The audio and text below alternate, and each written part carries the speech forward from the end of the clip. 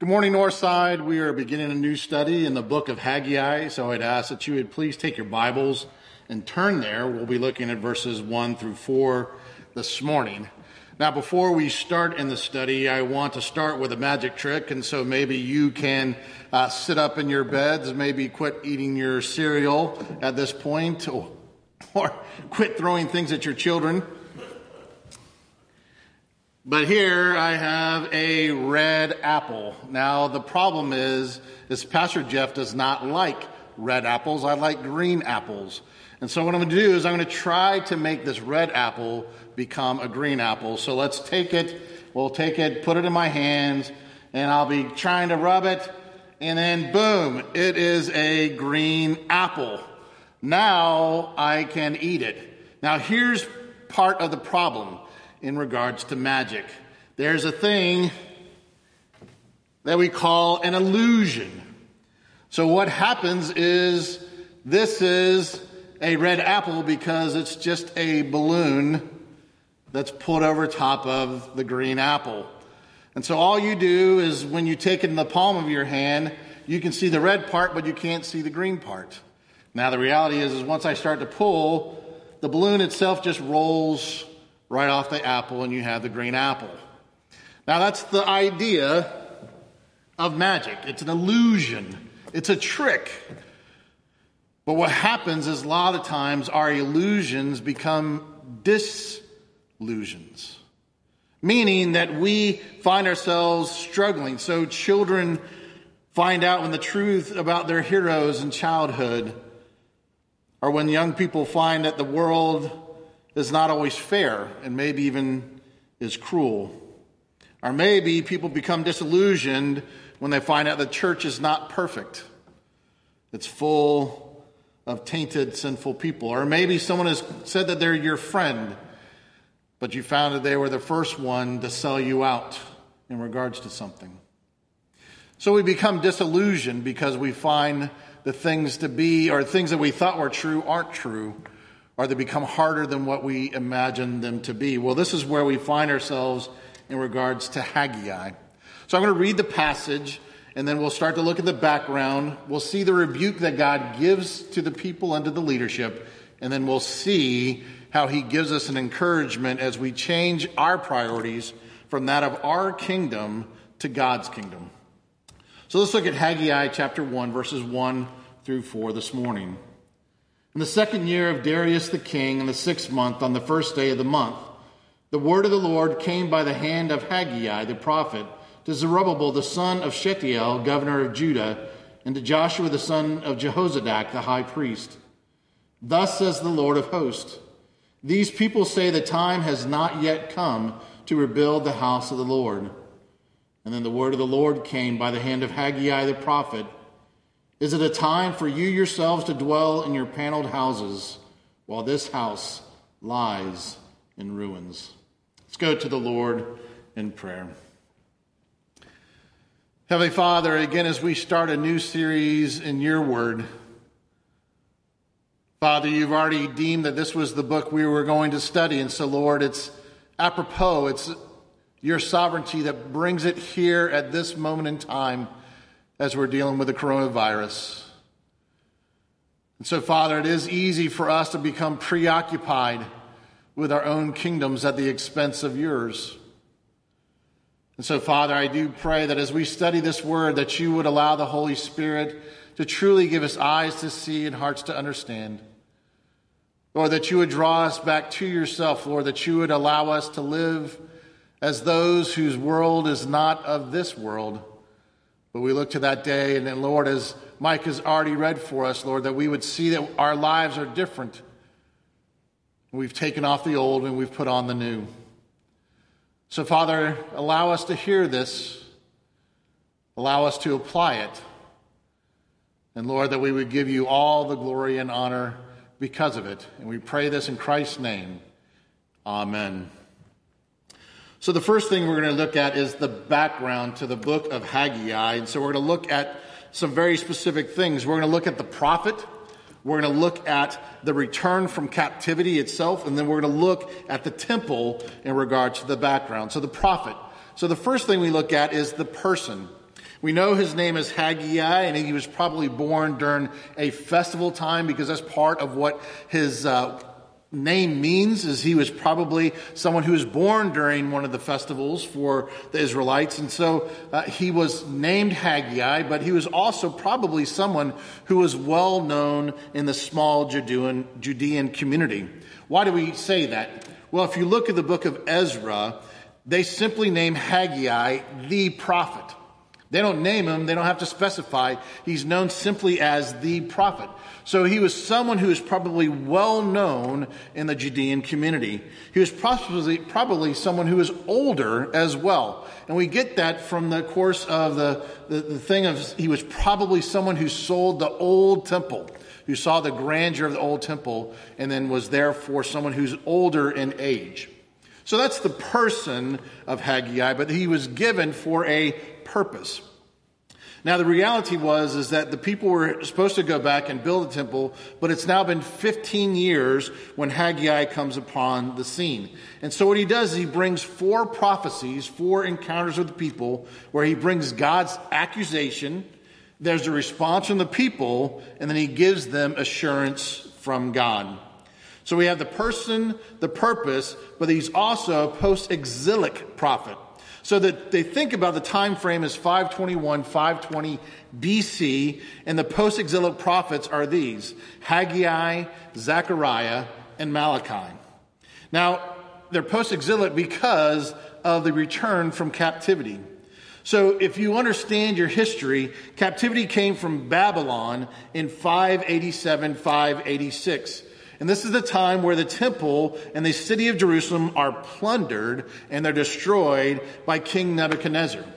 And so he removes a lot of the people, and there's multiple leavings from Jerusalem and the Judean community to other places in Babylon. However, Babylon doesn't stay there very long. And so what happens is the Persians come in and they have a victory. And so in 538, 537, we have what's known as the Cyrus Edict. And it's Cyrus who allows the captives to return to their own homelands. And so he was a very benevolent king in essence. And so he didn't want the people to stay in captivity. He allows them to go back to their homes. Now the reality is, as he begins to allow these people to go back, there's some people who have become comfortable.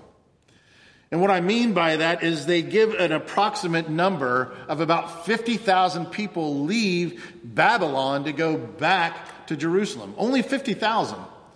And there's a great number who stayed because they found that it was more comfortable to stay in the land of captivity.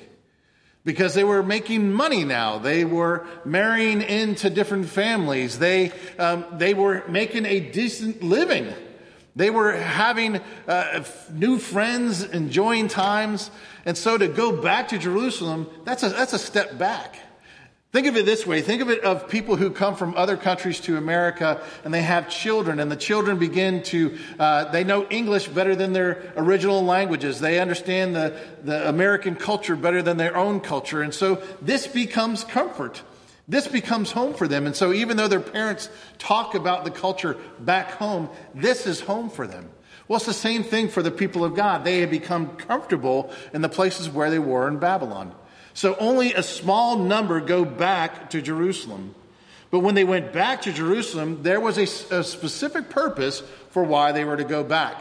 Now, part of this comes from Cyrus because he's a pagan king who actually gives provisions and the opportunity to go back and build the temple. Now, this shouldn't surprise us because of who Cyrus was. Cyrus was someone who wanted to honor all the gods. He was pantheistic. So he didn't want to offend anybody. So you want to build a temple to Jehovah? No problem. You want to build a temple to Baal? No problem. You want to build a temple to this? No problem. I want everybody to bless me. I want everyone to take care of me in battle. So go home, build your temple, honor your God. But the reality is even though that's Cyrus's understanding, it's not the people of God's understanding. For the people of God, if we understood the purpose behind the tabernacle and the temple, it's God's presence with his people. And so it's in essence, it's Emmanuel, God with us. And so the people were supposed to go home to Jerusalem and build the temple so that they can show forth that God was their God and he was with them. But the reality is that when they went back, all they got done was the altar and the foundation was laid, and now they find themselves stalled for about at least 15 years, if not more. So that's our background to the book of Haggai, the person, the purpose, and the temple. But God begins to give a rebuke. Now, he gives the rebuke to two different groups. He gives a rebuke to the people, and he gives a rebuke to the leadership. And we see this in verses 1 through 3. Now, I want you to see, because it says to these people. To these people. Now, it's a rebuke because God typically said about the people, they're my people. But at this portion of Scripture, he says, these people. And so he's giving them a rebuke of, you haven't been following what I've been telling you. He also gives them a rebuke in regards to timing. He says, these people say the time has not yet come. But then he gets to verse 4 and he says, it is a time for you yourselves to dwell in your paneled houses, while this house lies in ruins. God is rebuking them. He's saying, you're saying these things to me. And I'm saying the time is right for you to come back to your Lord, for you to understand that it is God who needs to be with you, not apart from you. This is something that we need to apply to the church even. Now let's make it very applicable and turn to Revelation chapter 3. And we're going to be looking at one of the 7 churches that God speaks to. And we're looking specifically at the church in Laodicea. Now this is the lukewarm church that we know of. And so listen to the word. I know your works. You are neither cold nor hot. Would that you were either cold or hot. But so you are lukewarm and neither hot nor cold, I will spit you out of my mouth. For you say, I am rich, I have prospered, and I need nothing. Not realizing that you are wretched, you're pitiable, you're poor, you're blind, and you're naked. So I counsel you to buy from me gold refined by fire, so that you might be rich, and white garments so that you may clothe yourselves, and the shame of your nakedness may not be seen, and salve to anoint your eyes, so that you might see.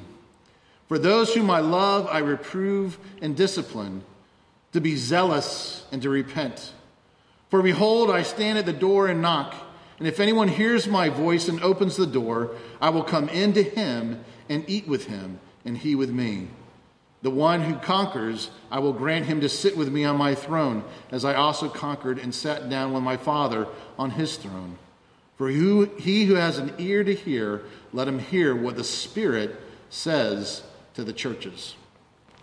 Now, it's a warning to us, and again, we have a verse here that's usually taken out of context, because the people a lot of times take, behold, I stand at the door and knock, as if Christ is saying that to non-Christians. What I want you to understand is that God's coming to the church, and God has been kept out of the church. And so what's happening here, he's saying, you've become a lukewarm church, and what you're in essence they're doing is you're having church without Jesus. We've completely kept him out. And it's the same thing that Haggai is saying to the people. You have become so preoccupied with your own kingdom, you've forgotten about God's kingdom. It's the church in Laodicea. You've become lukewarm. You care more about your things than God things. And so God brings a rebuke to this people, but he also brings a rebuke to the leadership, because they are going on right now with wrong priorities. Now, again, in this first part of the passage, we have the Old Testament offices of prophet, priest, and king. Now, they're there because in the Old Testament, they were there for accountability. They were there to make sure that everybody kept the main things the main thing. But here's what's happened. There's no longer a priest that's confronting the king, and the king is no longer confronting the prophet. So the prophet comes with the word of the Lord, and that's through Haggai. And what's happened is there's been disillusionment. So they've come back, but things were not what they expected. And so Haggai comes and he says he comes with the word, and it comes from God. It comes through the prophet, but it's to come to rebuke and encourage the people to do what is right and good. And not only does he come and rebuke the leadership, but he also in the same manner gives hope. Now, how do we know that? Well, because we're given the name of Zerubbabel, who is the son of Shealtiel, who's the son of Jehoiakim. Now, Jehoiakim is the last known king from the line of David. And so 2 Kings 24:15 talks about Zerubbabel becoming this governor. And so God is giving us this hope. Even in the midst of his rebuke, he's saying, hey, I've provided you the line of David. I've told you there will never be a time where this line is not continue to be established. And it goes all the way through Christ. And so he brings this line of David and continues it on through Zerubbabel, because God is always faithful and he fulfills his promises, listen, even in the worst of times. And that's an encouragement for us. It gives us hope today that no matter the situation we find ourselves in regards to coronavirus, God is faithful. He will always fulfill his promises, even in the worst of times. And so we've seen the background to the letter of Haggai. We've seen his rebuke to the people and to the leadership, but he also wants us to change our priorities. Now he starts off by saying our priorities have become perverted. And what do I mean by that? Well, the first thing is there becomes a normalcy. See, what's happened is the people have now been walking around for at least 15 years to see the temple in ruins. It's just commonplace. There's the temple. It's not finished. Who cares? That's how it's been. It's like us in regards to our own personal worship sometimes. And I don't know, maybe you're not like this, but I know that there have been some people who said because they're out of their normal routine, it's been hard for them to spend time with the Lord. It's been hard for them to spend time in worship. It's been hard for them to keep up their reading through the word of the Lord. It's hard for them to keep up their prayer time because mundane things, stupid things start to find their way into our lives. Even there's a sense of it's become normal for us to now watch worship while we're in bed in our pajamas. And that's going to become a temptation for us. Man, church was a whole lot easier during the coronavirus, because I could turn it on when I wanted to turn it on. I could turn it off when I wanted to turn it off. I could put it on a break. I could be in my pajamas. I could be in my bed. I could be in my garage. I could be in my bathroom. I don't care. It's on my terms. But what about that day when it's now back where we have the opportunity to come back together? Is it going to be too easy to say, no, I'll wait till it comes out on the video? See, it becomes normal. And when things start to become normal, if we can't withstand materialism, how can we ever hope to withstand fierce persecution and fascinating philosophies? If we can't deal with coronavirus God's way, then what's going to happen when people come to your home? When people tell you, like they're saying in China right now, you can't even listen to online sermons because they're illegal. They're trying to have all the home churches ratted out. What do you do then? See, it's this thing where normalcy begins to then bring neglect. And that's what the people of God have done in regards to the temple. It's a flagrant neglect. And what they've done is they've chose themselves in their kingdom over God's kingdom. And it says that they live in their paneled houses. And again, it could be luxury. It could be the paneling that's in the home. But there's also an understanding that it could be roofs. Hey, you've put roofs on your house, but there's not a roof on the temple. What's wrong with the picture? And so Haggai confronts them.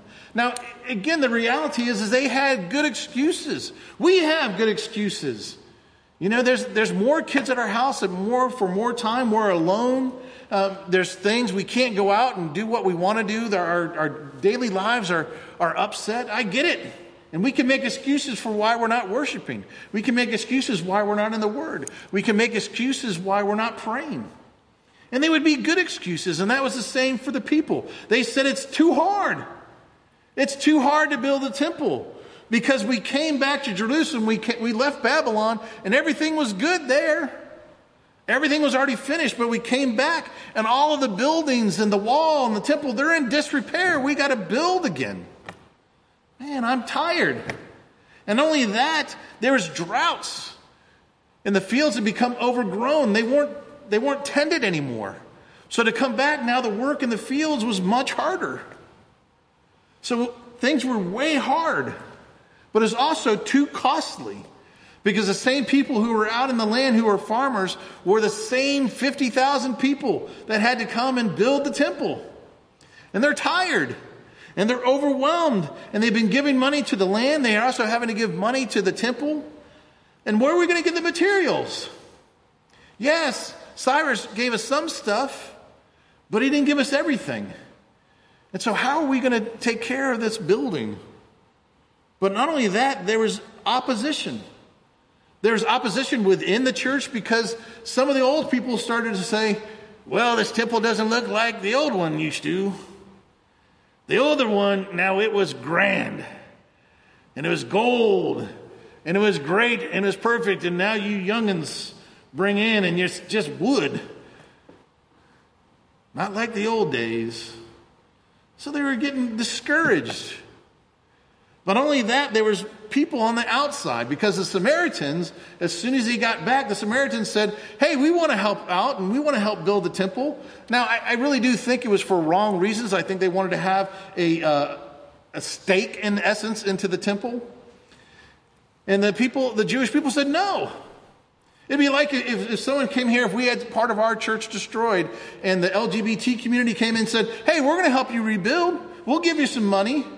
We'll help you put things in together and stuff like that. And our church says, not going to happen. Well, what do you mean it's not going to happen? Well, you don't believe what we believe. And we're not going to put up here rainbow curtains. And we're not going to sacrifice our basis just because you give money. Well, if you're not going to do that, then I know some people in the government and we're going to shut you down. And that's what happened. The Samaritans shut down the building program. They made it really, really hard for the people of God. And so what the people of God do? They quit building. They focused on themselves and they stopped worrying about God's kingdom. So we need to make sure that our priorities that are perverted go to priorities that are right and good. Why? Because one, it's God's glory and honor. We can't settle for our own. Ours is fleeting. Listen, when the people of God did it for God's glory and did it in His ways, we begin to see things like miracles. Remember God's glory in regards to Joshua 6, where he sends the people in. And what do? They walk around Jericho. They just walk around it. And they give shouts. And on the seventh day, all they do is they walk around 7 times. And they shout out. And it says the walls fell down. And they had the Ark of the Covenant there with them. God was fighting the battle. They didn't have to use any warfare according to man's standards. God did it. God gave them the city. But yet the reality is we start messing it up. And if you were to go to 1 Samuel chapter 4, this is where the people of God are fighting the Philistines and they start getting defeated by the Philistines. And so what do the people do? They go, hey, I remember when we defeated Jericho and those other cities, we had the Ark of the Covenant. God was with the people. And we didn't bring out the Ark of the Covenant, so let's go back. We'll get the Ark of the Covenant. We'll come out here. God will kick some Philistine booty. And we'll be all good. And what happens? They're routed. Because the people weren't fighting with God's glory and honor in mind. They thought the Ark of the Covenant was a good luck charm. Hey, if we can just have this object, then we're going to be okay. The object has nothing to do with it. It's God who has everything to do with it. It's like if we were to take the cross off or go in there and steal the cross from the Koreans or whatever, we grab it around and we start showing the cross around. It does nothing for us. It's a symbol. It's only when God is moving is there any power? And so we need to make sure that we give the better glory and honor to God.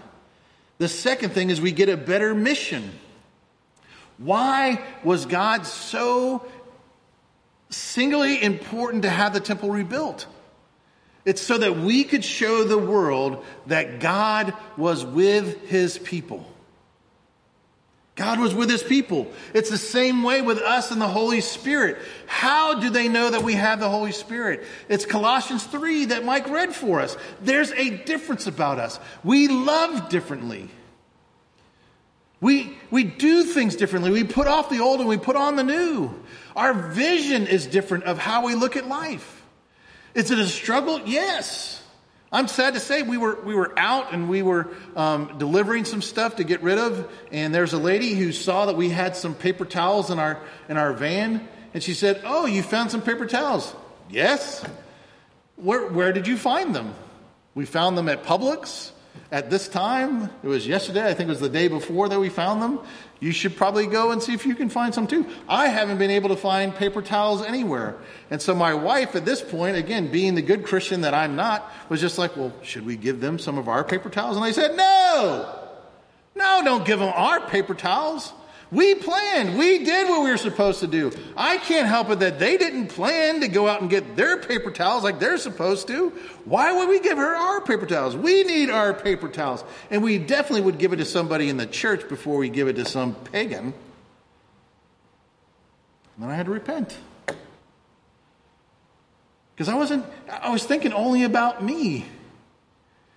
Again, I didn't take time to pray. I didn't say, "God, is this a means for us to share how you're good, how your kingdom, even at the cost of myself?" What does he tell us? What are the greatest commandments? To love the Lord your God with all your heart, mind, soul, and strength. But then he always includes, but love your neighbor as yourself. It's why we take this coronavirus seriously. It's why we don't go out and cough on people. It's why we do listen to the government and stay home. Why? Because I don't want someone coughing on my wife.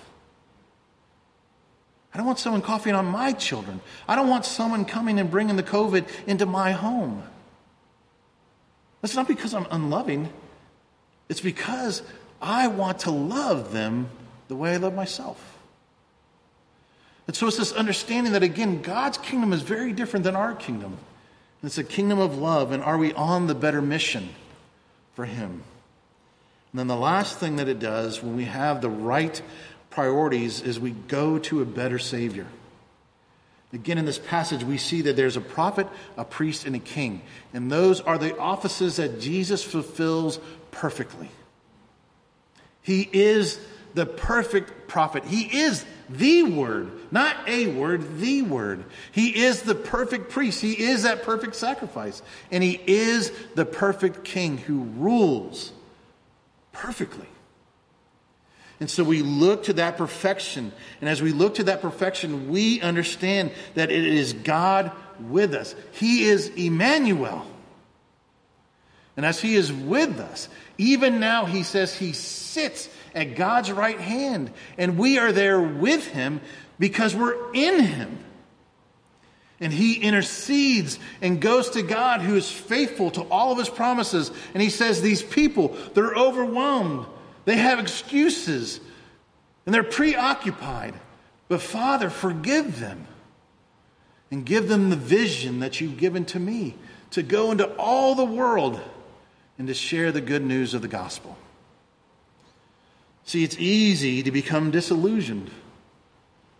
But don't allow disillusionment to allow us, because we know the truth.